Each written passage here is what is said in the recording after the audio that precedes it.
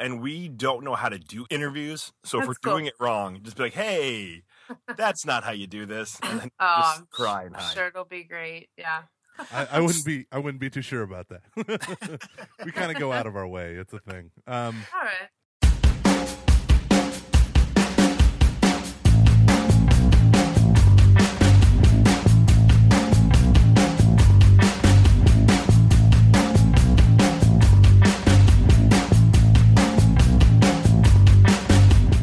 We basically try to have an honest discussion about anything.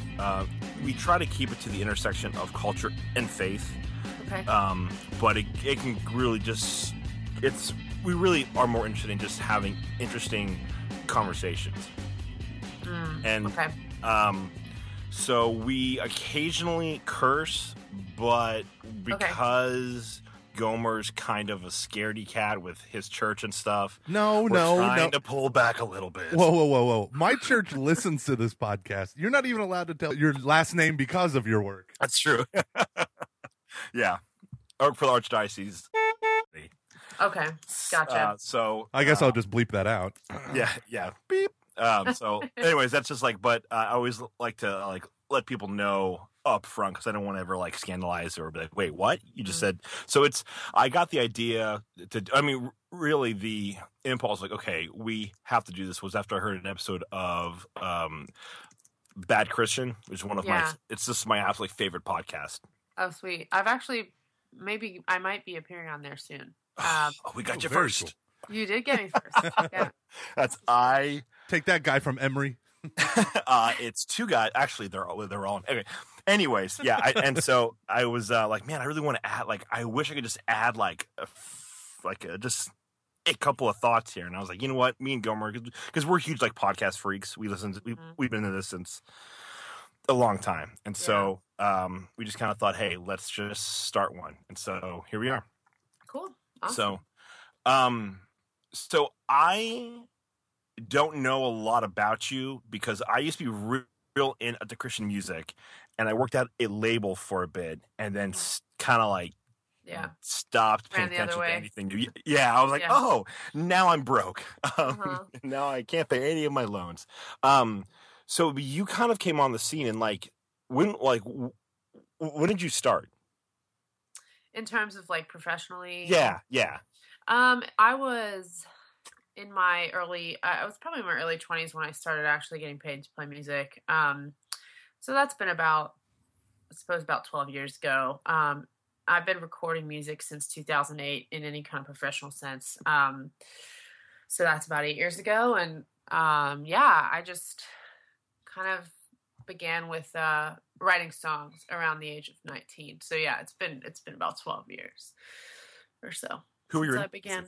Oh, sorry. My influences, honestly, I think Paul Simon and Sarah McLachlan are two huge influences for me.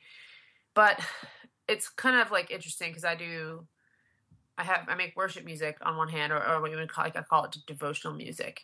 But then I also have all this kind of songwriter stuff I do for other people's records, and then I've had side projects and bands, and a lot of my influences there, you kind of hear them more, I think, in terms of musically speaking, because I have more room to just do whatever I want. Whereas with devotional music, I have a sort of goal and agenda almost to make things in a certain orderly fashion and to be pastoral. And so I don't think you really hear them as much there, but I would say I have a lot of influences from Paul Simon and James Taylor even, and then Sarah McLachlan. And then I listened to a lot of pop music when I was in middle school and high school from Sweden and some places like that. And so those are influences on me also. But yeah, kind of a mix, I guess. Any hip hop in there? Yeah. I mean, I probably don't hear that in my music, but, you never know. You could do a project with Bob Lesnevsky, yeah. True. No. One okay. Catholic rapper you thought to mention. I was actually I worked at the label that he was on for a bit. It was a fun little shop we had going there. That's fun. Mm-hmm. I kind of got into hip hop in high school, and I still am into it now. But you probably don't hear that happening. So yeah, Nice. Yeah, I love hip hop. I'm a big fan, and we spin a lot of stuff around here, Mos Def, and my husband likes a lot of things that I've probably never even heard of because he's way cooler than me. But I was hugely into Eminem for a few years, and actually the other day I was on Apple Music because I started my free trial, trying to checking it out. And they had an Eminem playlist in chronological order. And I started it, and I listened to about 5 songs, and then I had to stop because I was like, I forgot how angry this stuff is. Oh my gosh, it's like affecting my mood, but I think he's incredible. So anyway, I used to listen to D12, which was the group he was with before he went solo. Okay. And you just listen to that stuff, and it's like, oh my gosh, for some reason, I want to set a cat on fire and murder my ex-wife. Like, you're just in such dark places. It's so dark. You know what sounds good is meth right now. I've been listening to a lot of Kendrick Lamar because my wife is obsessed with him.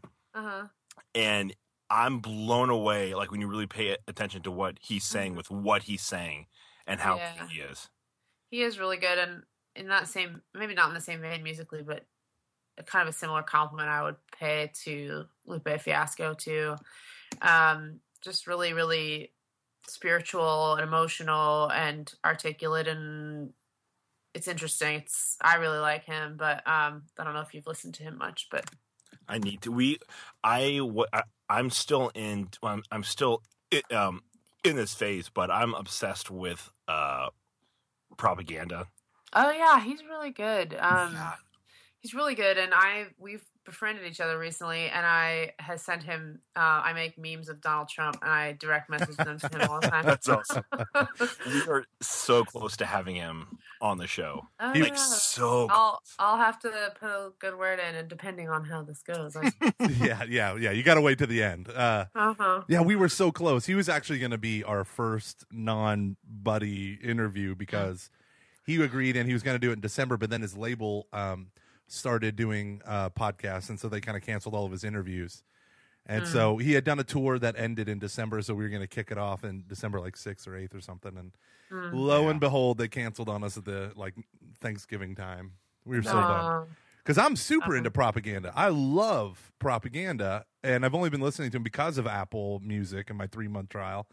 I listened to every single thing, all the stuff that he did with Odd Thomas and all that, and just awesome. Fell in love. Yeah. He's great. Yeah, he makes me really uncomfortable, and I mean that in a good way. In all the right ways. So okay, so you said that you got your start in 2008. Who did you record with? Like, were you on a label, or were you just doing stuff on your own, or? When I made my first EP, it was an independent venture, and I raised the money for it myself before Kickstarter or anything like that. I just put a guitar case out on the end of the stage and said, I'm making a record, and if you want to hear it or whatever, put some dollars in there. So that's kind of how I did the first one. And then I did it with a couple of producers in Nashville who had done quite a few projects I loved, and they were fans of what we did, and so they kind of handed it around to people. So I had been in Nashville I'd been living there for about, I don't know, maybe like a month when I made the record, and it's called Firefly, which it's not in circulation anymore, but there are some copies out there. But I had made it about a month after moving there, and then a week later, I think, I got a call from the vice president of A&R at Sparrow Records, and so it all kind of started to become a label conversation pretty early for me once I actually made anything, which was not, I don't think that's not typical. And and that's not a compliment to me. I think it was just kind of a combination of the right circumstances, and the producers that I worked with were big fans of what we made, and producers aren't always into the things they make with artists. Yeah. So, I was lucky or blessed in that way, but it was my relationship to even the idea of record labels is now incredibly conflicted and all of that. But it was cool to move to a city that I was so terrified of, and then find that actually it was pretty easy for me to make my way for some reason. Oh, that's awesome. It was nice. Yeah. I mean, I'm grateful for that, and not everybody has that opportunity. And so, can't complain about it too much. I remember I was driving I drove by Nashville. This was actually in 2008, and so I had a bunch of jobs that just didn't like work out because of the whole economy thing, and it was just like a horrible time of life. And I remember just like I had this thought of, I just want to pull over.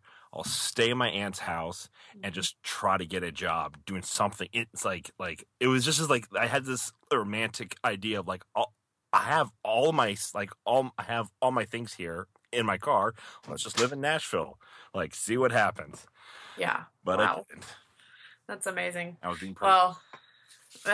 Yeah, but he didn't do it, so it's just cool. It's a good story.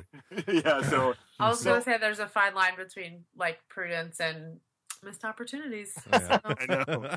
So I die inside every time that I drive by Nashville, going, "What could have been?" But that's awesome. So, what stuff are you doing now?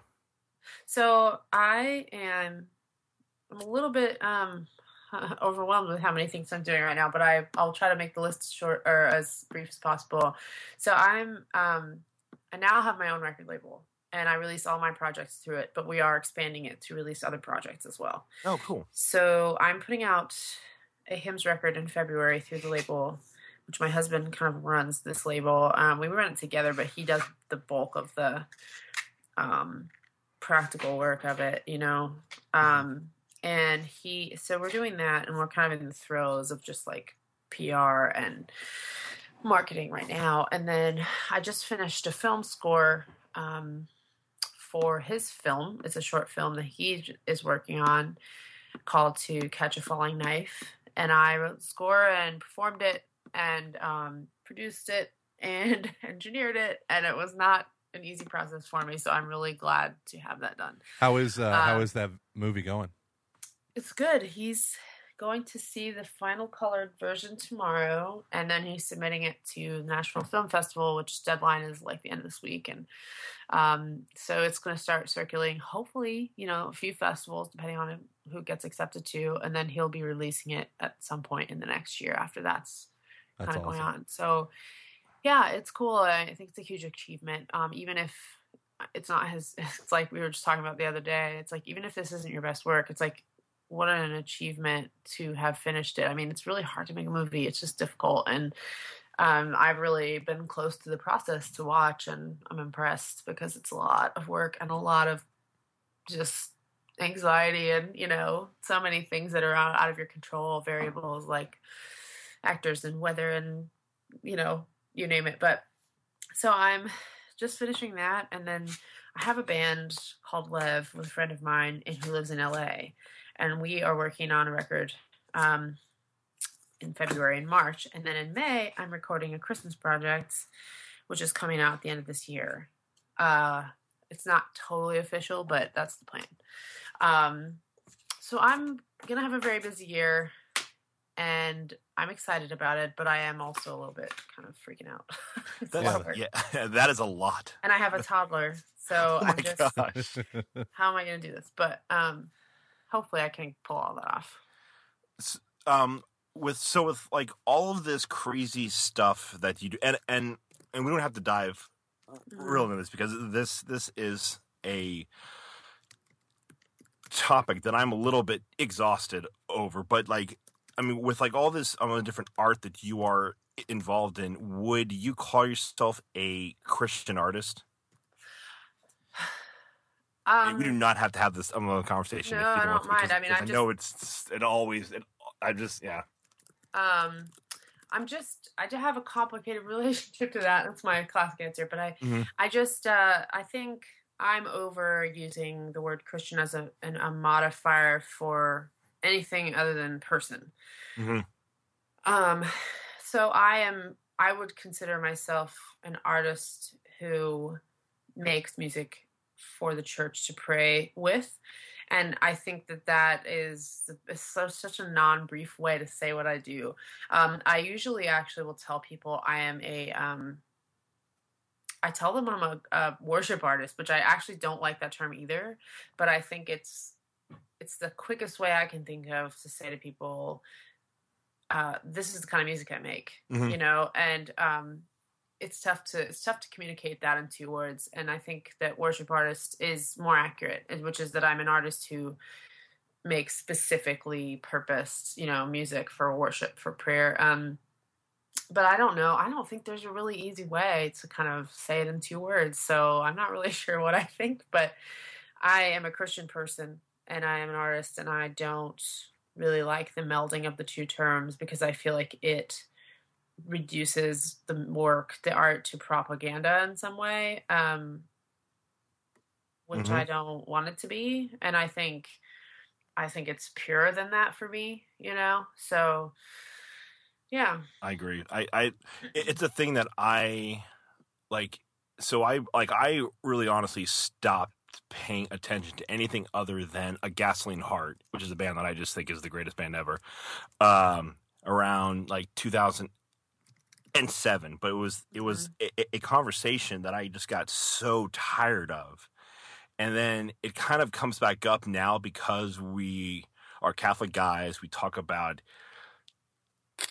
Catholic stuff, and so like everyone always goes, "Oh, you have a Catholic podcast," and I'm like, "Oh, can it just be like?" I don't know why people need to make that distinction. I think that's fascinating that a lot of people have this need inside to sort of find a box to put something in so quickly, and I don't really understand it. But and I think me and Luke are very transcendent. Right? I think that's an appropriate word. We transcend labels. We transcend gender roles. We transcend. Oh, wow. I mean, we're very, very talented. So You're fluid. We're fluid. We are two-spirit. Yeah. Just all kinds of fluidity up in here. All kinds. So that's great because Luke can talk about music. It's really funny because when we have like Father Mike on the podcast, like me and Schmitz, me and him talk theology and different stuff, and it turns out that we were in the same mission base in Belize a couple years apart, and now that we have a bona fide musician, artist, all this stuff, I'm like, well, I don't know what to talk about now. Luke, I like to talk about theology, but I'm not a priest, so not yet. I'm just kidding. Oh my gosh. Wait till Vatican III, my friend. JK. Vatican III. You hear that, traddies? Vatican III. Just I was about kidding. to say, the trads will come after you if they already haven't started to come after us. Yeah, you said worship leader, a traditionalist is going crazy, which we love. I know. I'm fully them. aware of all of those objections. Yeah. And I chose to say it anyway. So put that in your blood smoker. Yeah. Oh, man, that's funny. So one of the interesting things about our podcast, besides the fact that it's awesome, is the episode that we recorded. So the first 6 episodes that we did were so awful. They were so awful. We burned them. No one ever heard them. We never released them. They were terrible. But then we started recording again and starting over, and we end up recording a handful of episodes, trying to find our groove and our voice. And then one day we talked with our first interview person, Arlene Spenceley, who wrote a book called Chastity is for Lovers. A great book, great person, awesome personality. We're actually going to do another show with her soon. But then after that, we just we hung up with her, and me and Luke just kept talking about chastity and different things with it as our struggles. And then we started talking about pornography. And then from there, we just said, let's just keep recording. Now, see, I was so nervous about recording with Arlene that I had several beers. and by several, I mean like 7. And by the time, in an hour and a half, and by the time that we had hit the other episode, I was authentic, I think is the answer. But no, we just talked about our experiences, and me and Luke have such like radically different experiences with pornography. Like my mom, when I openly confessed it to her, the night or the morning after, she called me downstairs and screamed and yelled at me, telling I was the scum of the earth for like an hour and a half. Oh gosh. Yeah. And then Luke's mom like gave him a hug and told him, this is what it's all about, and this is a better way. So, but the other thing, so that's been our most popular episode. We have had like priests say, like one priest is a rector of a seminary. He's like, I'm making all my pre-theologians listen to this, like all this different stuff, which is funny because we cuss a lot in that one. And I broke my chair and fell over backwards. So That was a fun part, but Oh gosh. that was my I'm favorite just part. bummed that The chair was fluid, so The chair was Why- not fluid. My back went into the part that was not fluid. That was pure Where metal. does the chair end and where does Gomer begin? Who knows? If I keep eating all that ice cream, no one will know. But yeah, so that's been huge. And then, but what I did, so this is my Audrey Assad adventure journey. I found your podcast because I was going to be at the same Seek conference that you spoke at. Some friends of mine who work at Focus, I'm trying to do some stuff with Focus, and I was going to go last minute. I couldn't, and then that's where you gave your wonderful talk on, just basically your personal testimony. And someone recorded it and posted it on SoundCloud, and I found it on SoundCloud because it was linked to it. And I made a blog post about how amazing your talk was, and I put it on there. And and literally, for the last 5 years, I've been writing on my website. Not often, but your blog post is always the most popular blog post of all the things that I've done. wow. And I re-listened to it in preparation for this podcast, and it is the most. You talk about how nervous you were, so you wrote it all down. You just read from the paper. It is the best talk I have ever heard on pornography. Wow. The best, because you are so self-aware. You talk about you connect it to your family of origin, the Plymouth Brethren upbringing, and you connect it to puberty and all this stuff, and then the shame and the guilt, and even when you were free with it, the confusion and guilt and shame that kind of stayed with you after you were, I think you said 17 years old, and just how that kind of dominated aspects of your life. I honestly, and then you did your little preaching moment, and I was listening to it while I was walking around in CVS, because you don't talk to people in CVS, and I'm getting all, I had something in my eye. I wasn't crying because I'm a man, but I had something in my eye while I was hearing that part, and I was like, Jesus does love me. He does. It's awesome. That talk was phenomenal. What has been for you the response to that? I mean, I know you've done a bunch of stuff with Matt Fradd, who's going to be on the show next month. What are you seeing in terms of response from women? Hope no one died there. Yeah, sorry. Did someone just break a chair? A little off the table. I'm hoping I didn't wake the baby up, but Oh no. I have 4 babies upstairs right now, so hope I don't wake any of them. But what was your kind of your experience with the response to that talk? I mean, I know it was overwhelmingly positive from the audience, but kind of after that. Yeah, I've given some version of that talk before, but it's never been recorded and sort of distributed till this time. And I've found in the past that people are, a lot of people, very good-hearted people in ministry, kind of want to address this issue with their students and their kids, their own children, but they really feel nervous about even bringing it up because they are worried that it's going to incite curiosity for any kids in the room who haven't seen porn. And I always laugh because I'm sort of you are sadly underestimating how many kids are very, very intimately familiar with pornography. Yeah, they all have it on their iPhones. I mean, it's there, Yeah.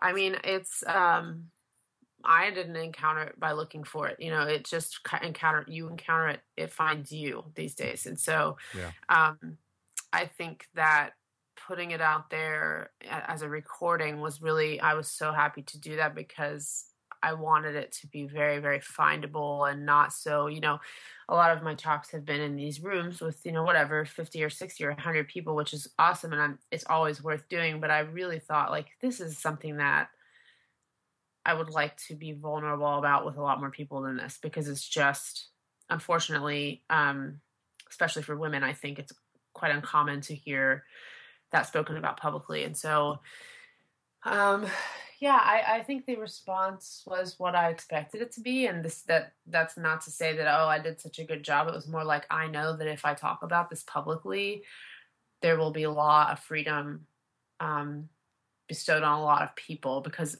in my experience, that's really all it takes is the willingness to share your story and your kind of journey through it. It really does free up other people to begin their own journey of freedom as well. And so I sort of went into it going I know exactly what this is going to do. And I'm doing it because I know what it will do for people. So I was And I will say it was funny because I had my baby with me, and he, my husband was holding him, and it was like time to feed him and put him to bed. So I had to race away.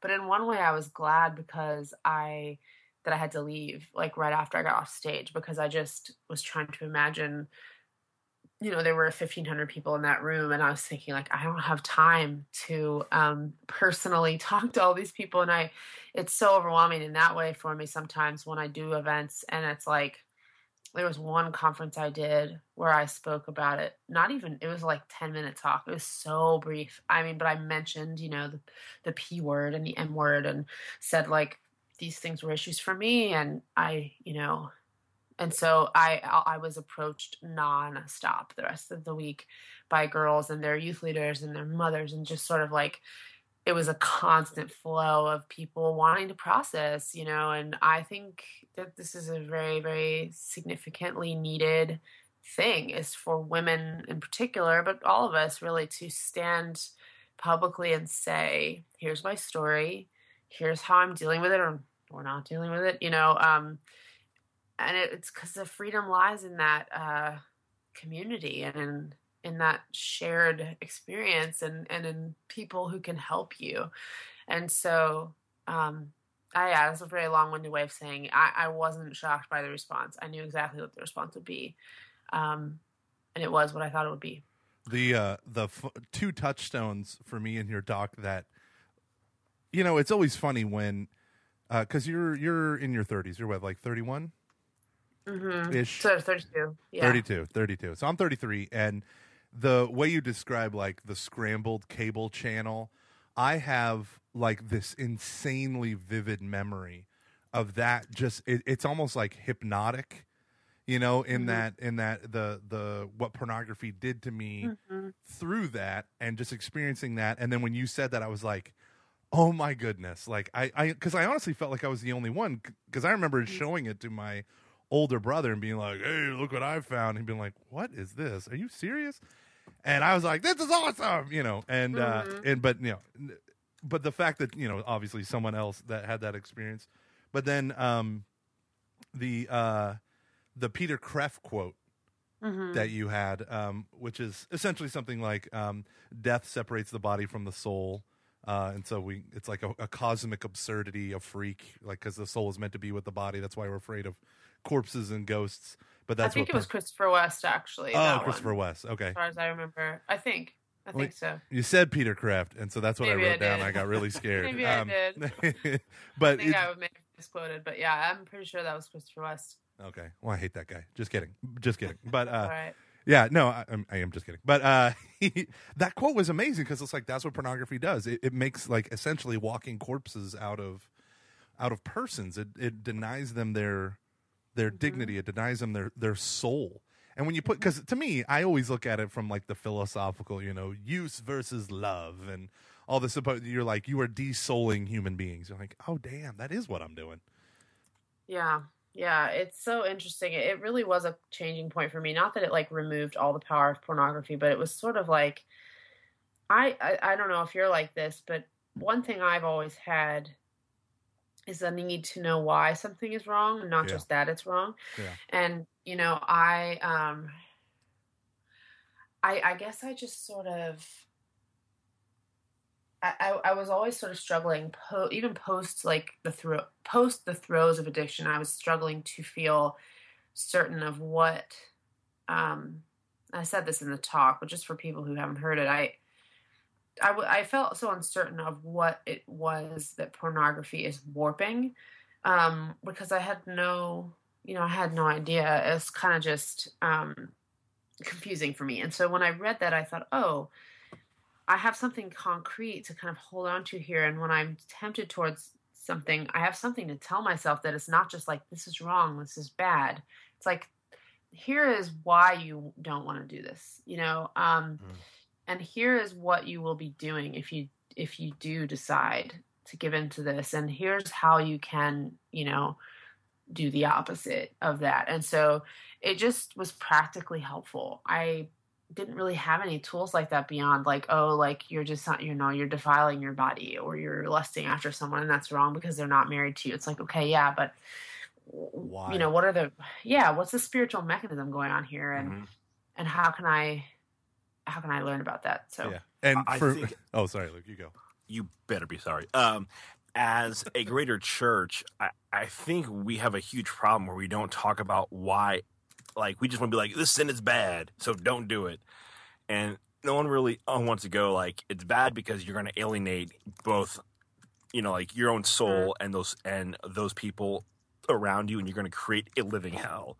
So, like, it's just really interesting how we don't ever talk about why having sex for marriage is wrong. Just like, you want to be pure. Like, well, what the hell does that mean? Sorry. What the heck does that even mean? Like, being pure. Like, I mean, I think that's a satisfying answer for some people, and I think that's okay.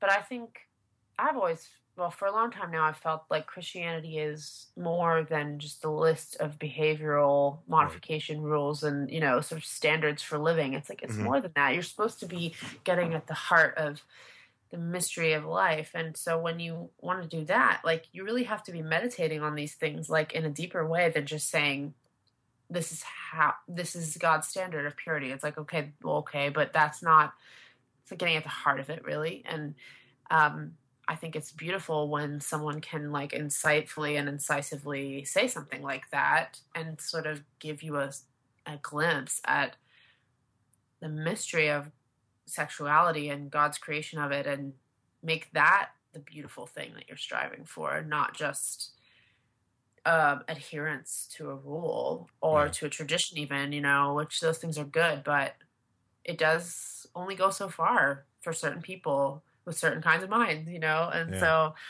I value those things a lot. Yeah, I think if you're looking, because pornography and being tied, all these sexual things are tied so much to vitality, to life, that it's so overwhelming in the sense of being alive, you know, like the rush and all that stuff, that it's so, I don't know, it puts us in touch with, like, feeling alive without actually being alive. And when someone gives you kind of a church answer or a classroom answer that doesn't, like, satisfy your heart, you know, well, it breaks the 6th and 9th commandment, and you're like, no, okay. And I know I shouldn't do that, but, you know, and for me, it was actually when it was a quote from Chesterton, every man knocking on the door of a brothel is searching for God. And that quote being like, okay, well, he's searching in the wrong place, but there's something in his heart that's saying, like, life is good and you should get connected to life, but this way is not the right way. And then, so I would pray, like, because now I couldn't share this with my parents, right? My parents, I mean, even though I probably could have kept sharing it with my dad, but I just grouped them together and ran away. My experience was just to basically say, okay, Jesus, you know, in these really horrible, alone, isolating moments, even up to college, I would say, what am I looking for? And may I find it in you? You know, not in anything else. May I find this in you? Yeah, totally. And I think that's such a key to freedom from it, because once you're able to say, this is a symptom of something else, and not really shame yourself over the fact that you're symptomatic, like, I think shame is healthy to a level, to a certain point. But, like, when you start to understand that addiction to pornography is a compulsion and a real Band-Aid on something, you know, you can stop giving the enemy the foothold of, like, self-loathing and sort of the way that keeps you stuck in a loop, because you loathe yourself, and then you don't care as much about dishonoring yourself. And so once you can really get free from that, I think that, you know, the journey forward becomes a little easier over time. And I, at this point, am sort of like, I feel no shame, or I feel no guilt, I will say, anymore about the fact that at one point in my life, this had a hold on me, and that I always have to be vigilant now. And I don't feel any guilt over that. I'm, like, sort of, I don't know. I guess I do feel really free. And I think it took a long time to get there, a very long time, but it's so good to work towards that. Yeah. When I tried to find out why, you know, and I did a little bit of research, you know, back in the age of AOL 3.0, You've got mail. I did some searching on what was it, Alta Vista, and it said you had mentioned a talk when you had went to a talk, and the only time your church ever talked about it, they were like, well, what's the one thing that all serial killers have in common? And I literally, oh my gosh. yeah, and that was that. And you know what's funny is I must have heard that in a dozen chastity talks. That pornography, the only common thing between all serial killers, it's not broken homes, it's not this, it's pornography addiction. And I was like, but that was on my own research. I didn't hear it in like that group setting first. And I was like, oh my God, I'm gonna be a serial killer. Oh, totally. I thought there was something very wrong with me. I thought, oh no, like I'm the kind of person who's capable of doing that. I mean, I clearly, and I get why I get why it was. I think it was a study by Dr. Dobson and the Focus on the Family group. That's exactly who it was. Yeah. And I guess I understand it's data collection. They found that link. Great. But as far as I recall, all of those men were addicted to some pretty perverse, hardcore stuff, which is not everyone who's addicted to pornography, first of all. Yeah. I never really ventured into that territory, and I know people do, but I did not happen to. But so I was lumping myself in with these people who were watching torture porn and, some pretty, brutal stuff. And so that's a nuance that I think is worth mentioning. But also, you sort of... Yeah, again, they're all symptom. They're symptoms for them too. Like their addiction was a symptom for them, not the root cause of their serial killing. It's well, I looked at pornography today. Time to slaughter a family. Yeah, I mean that's definitely not the way it works. Off to Wisconsin. I do think for people with violent or schizophrenic or whatever sort of situation they might be, if they have a violent tendency or an angry tendency or a schizophrenic tendency, and they are the kind of person who could commit those crimes and who actually would, then that probably influences the type of pornography they watch. But I don't think, and then that pornography, I'm sure, fuels whatever is going on inside of them. Oh, yeah. But I don't think the relationship is one-to-one, that because they watch pornography, they then become able and willing and ready to do these horrible things. I don't think that's true at all. Yeah, no, it's pornography plus video games. That is the connection. Oh, that drives me, I get so tired of whenever I hear anyone go, how do, you know what it is? It's the video games. And I'm like, yep, that's it. You've solved... discovered why people kill people, and it's something that was invented 40 years ago. Exactly. Why it happens. I don't understand why we just can't. It's like in my mind that doesn't give God enough credit for this amazing complex thing He created. Because we just want to reduce everything to these real easy silver bullets. Yeah, kind of like with what you were saying about all the Christian music stuff. We just want to feel safe and we want to understand and we don't want to have to think and we don't want to have to be uncomfortable. Right. And I think our generation, and I feel really weird using that term, our generation is going to rise up. But I do think that your experience is, as we age, will be it'll be easier to talk about that stuff, and we're going to go, yeah, I had the same thing. Yep, me too. Because we all grew up with the internet as the internet was growing up. Yeah, and it's killing us. And so I think the more that you share your own story, the more other people will. Yeah. And we're all going to go, yeah, this is nuts, everyone. Yeah. Right. Yeah, and I think there's so much power in numbers, just banding together and saying, this is something about our culture that we want to change, and it's also something about our church subculture that we want to destigmatize so that there is less potential for unseen, children being addicted. It's so stigmatized that feeds the opportunity for, multiple. The shame adds to the pleasure of an illicit act, right? This is secret, this is hidden, this is something wrong, and I might get caught, and that kind of amplifies it. But then the shame adds to the guilt that you feel that drives you further away from other people to find healing and all that stuff. So I know, I don't want to make you. We're gonna have Matt Fradd out here to kind of break down because he's doing a podcast on the neuroscience and all that fun stuff. maybe I just want to take in a couple of different directions. Your recent album, what was it called? Even Unto Death, right? That's the recent single, yeah. Yeah. Okay, so that's awesome. That's incredible. And you drew a lot on the poetry of John Donne. Is that right? Are you like a big fan of his? I do like him. Yeah. I have drawn on him in the past. Yeah. Yeah, he's pretty awesome. He's pretty amazing. And we had a woman in our parish who recently died of cancer, and I took your lyrics and a link. I think there's a video on YouTube of you playing the piano with the music, and I posted that on in her thing. And it was before she died.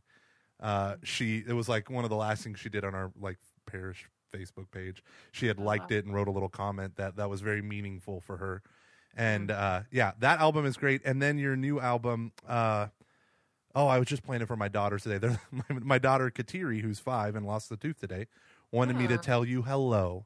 Hello, Jerry. Congratulations on your lost tooth. Yeah, thank you. It's like $20 now for a tooth. I know, right? Shannon goes, "What's the going rate?" And I was like, "Stop it! It's like $0.25 or $1. I don't care. Just pick a thing with a 1 in front of it." So it's $100 bill. But we were listening to your song that I think you attributed it to connecting it with the martyrs, the modern day martyrs that we're seeing, especially the what is it, Libyan martyrs and all that.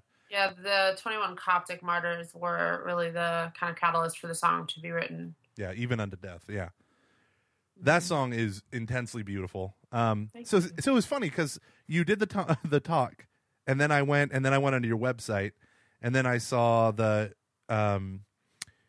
previous album that you did with why am I blanking right now as we're having a conversation? It's okay. I'm sorry. The one that had more the John Donne song that I'm thinking. Oh yeah, Death Be Not Proud. Yeah, Thank you, Death Be Not Proud, which is you posing in a very are you pregnant with? Yes. And the album art, good deal. I shouldn't have said that, right? Like you never say like, "Are you pregnant?" No, I wasn't pregnant. No, that was definitely the point. I was trying to get that across. Yeah. Safe. Yeah. Whew, okay. And then I saw that you were coming out with a single, so then I bought that after I bought the others.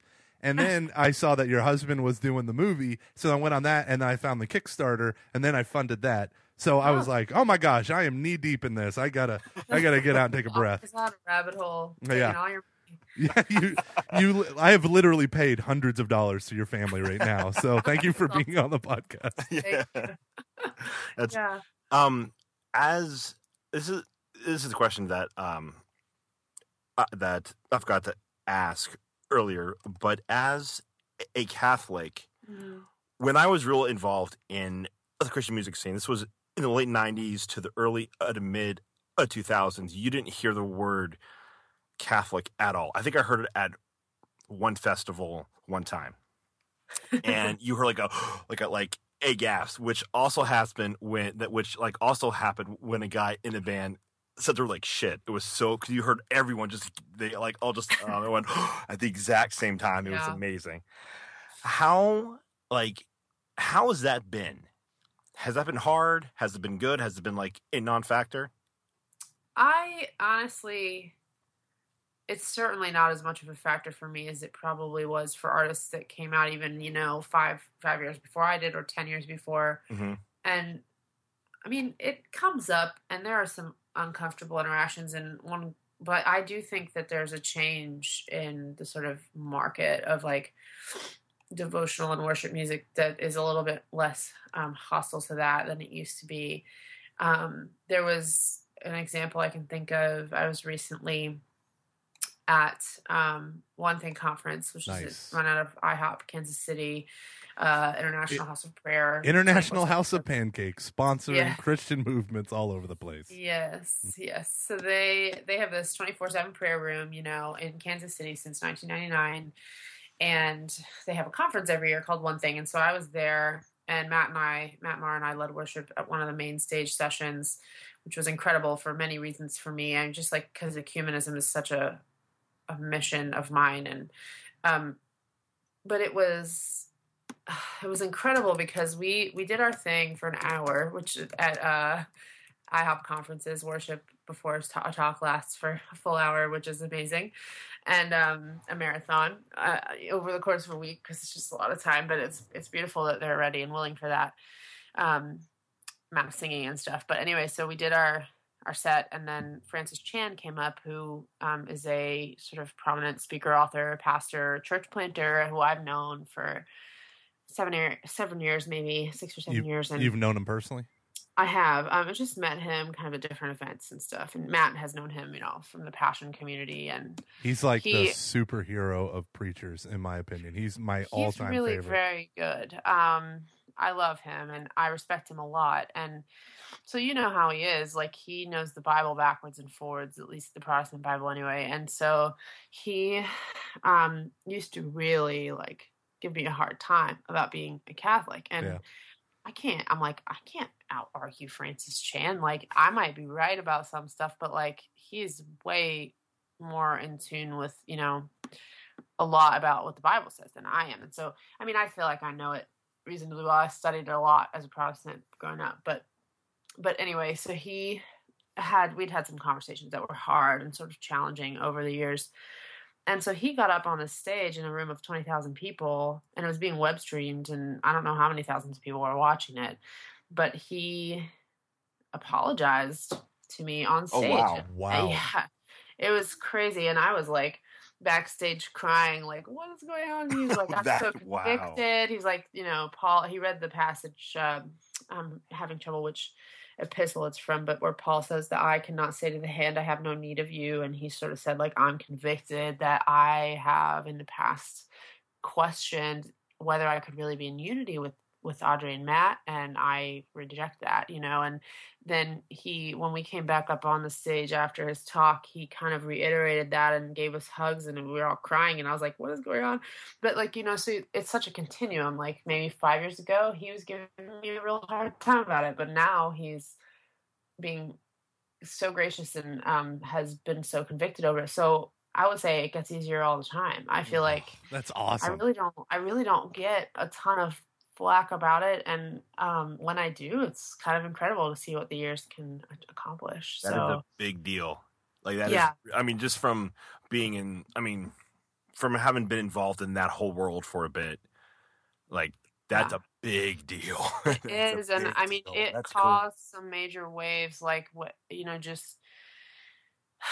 there was a lot of talk on the internet about it. I think that people were very surprised by that, but also the whole conference kind of took on a tone of Christian unity, and I think that was beautiful. I'm so happy that it did, and so I think that is happening. I think it's familiarity, and it's people like myself who are willing to sort of be public about it too, and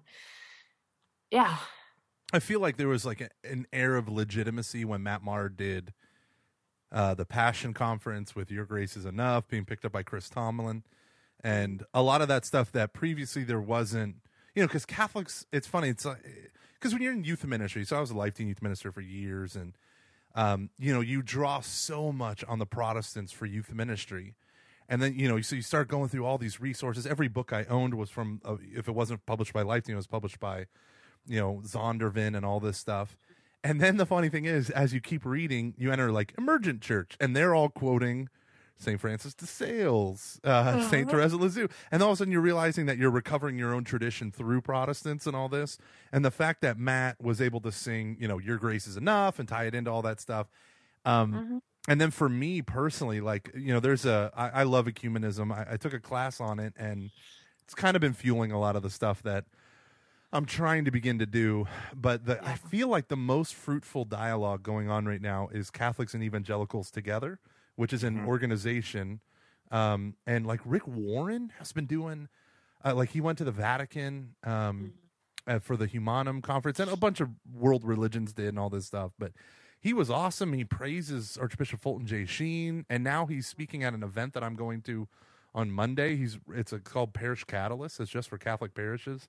But he's doing a whole half-day presentation and stuff like that. And and it's the people who, I did an event called Faiths Together at my local community college, one of these lifelong learning things. and it was filled with Christian pastors and whatever who aren't really sure of what they believe anymore, and who are more willing to say, well, we all kind of basically believe the same thing. Yeah. And I look over at them and I'm like, I don't believe what they believe. But I don't hate them, and so I'm in a room, and they're like, this one Jewish guy's like, I'm an agnostic Jew. I can't tell the difference between any of you. And I was like, I love this guy. And so, and so one of the guys was like, well, we do have some differences, but I really feel like, and the guy just kind of looked at him funny, and I was like, here's the major differences. Let me run through like 5, and the guy was like, thank you. That was very clear. There won't be ecumenism if we just kind of like, that was actually an impression of my dad.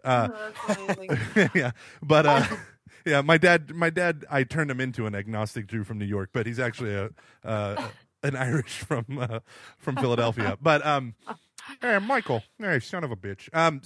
Yeah. But I don't know why you called my mom that. But Will Smith, this is terrible. Oh my god. But yeah, like real ecumenism is based on people being authentic about real faith and what they really believe. And I don't know if Francis Chan knows how many Catholics his sermons have touched, because because I steal from him all the time. Yeah. And God doesn't know that, Yeah, and I know in heaven there's going to be a whole bunch of Catholics who are like, man, you're awesome, Francis. Thank you for you being absolutely. you. Absolutely. Cool. We are currently at the hour mark, and so we are too long, but. Thank you. This was really cool. You're welcome. Thanks for appreciate it. Hanging out and having me. I appreciate it too. Absolutely. Cool. Yeah. So, I'm sorry. Go ahead. I was just going to say that we're going to have. This is published on my website, layevangelist.com, seen by dozens. Cool. And then under Catching Foxes, this is going to be, I think, episode 28. After our Star Wars extravaganza. Did you see Star Wars?